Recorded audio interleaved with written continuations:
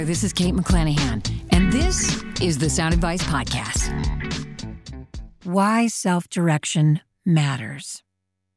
There was a time not too long ago when it was commonplace to audition for voiceovers in front of producers at ad agencies, in various recording studios, in front of casting directors, or at your local talent agencies where you'd be offered direction in real time.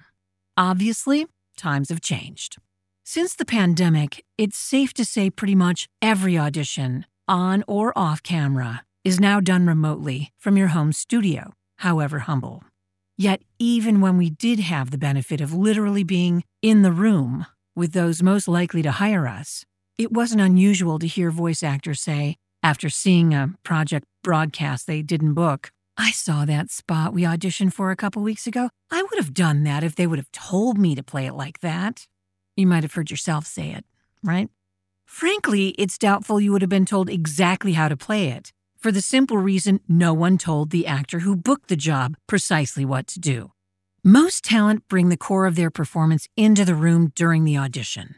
What hasn't changed over the years, and likely never will, is the fact that auditions demand you make dynamic decisions, if you hope to get booked at all.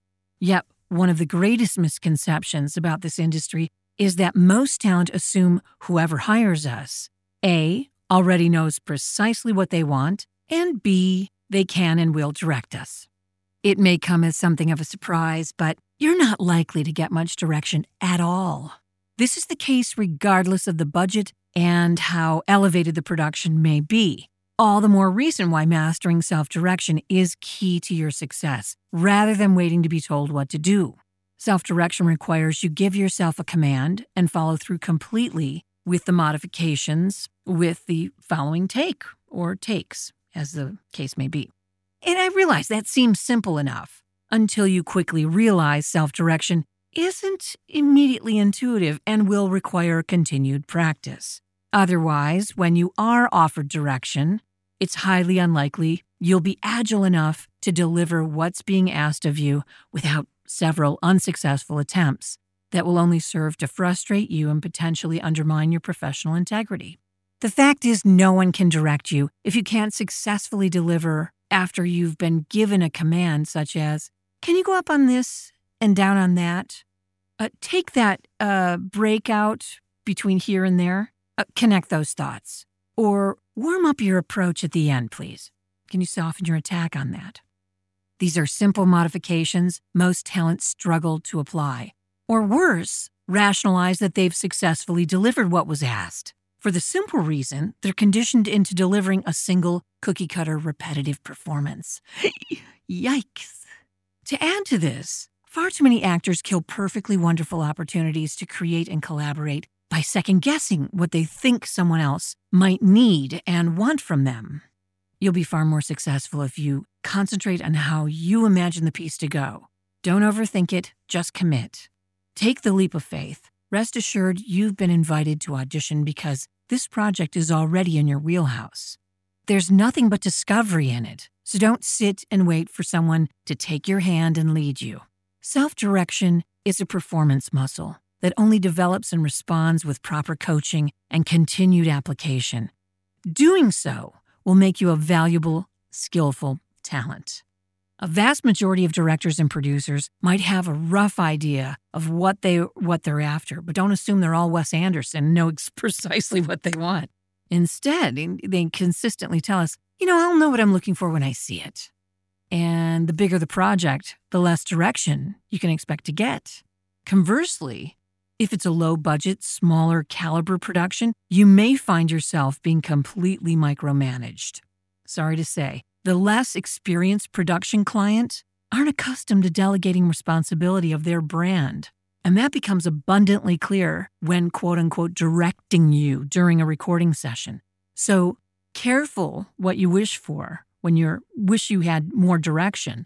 So when it comes to voiceover, just consider this. Self-direction isn't simply a concept or an opinion. Self-direction is required of all manner of talent regardless of the medium. So rather than frustrating yourself by continually asking, how do they want me to say it? Or wondering, what do they want from me? Keep in mind, you're paid to have a pulse.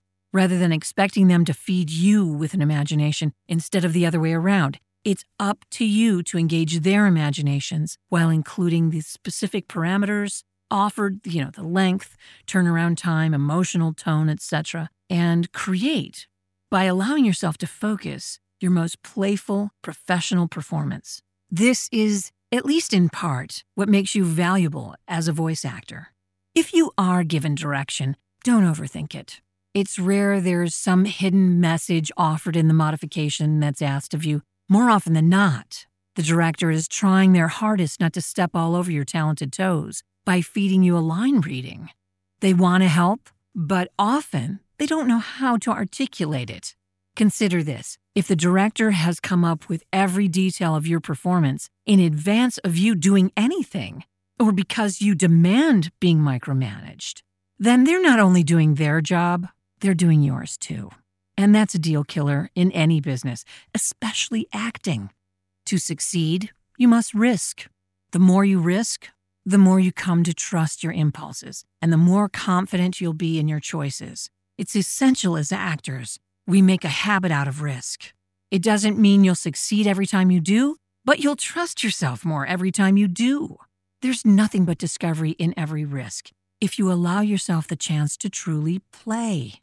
You clearly have what they want. Otherwise, you wouldn't be invited to audition or book the job if you didn't. So let the director, producer, whoever, see how you'd tell this story. If they have a specific idea of what they want conveyed, even if it's a complete 180 pivot from what you've been doing, they'll do their best to articulate it and guide you toward it, okay? Just if it's the opposite of what you've been doing, but it's usually not the polar opposite. It's just a modification. So just be willing to modify your approach as needed. Be prepared to surprise everyone with your performance, even yourself. This is Kate McClanahan, and this has been the Sound Advice Podcast. To find out more about voiceover and our process, check out voiceoverinfo.com.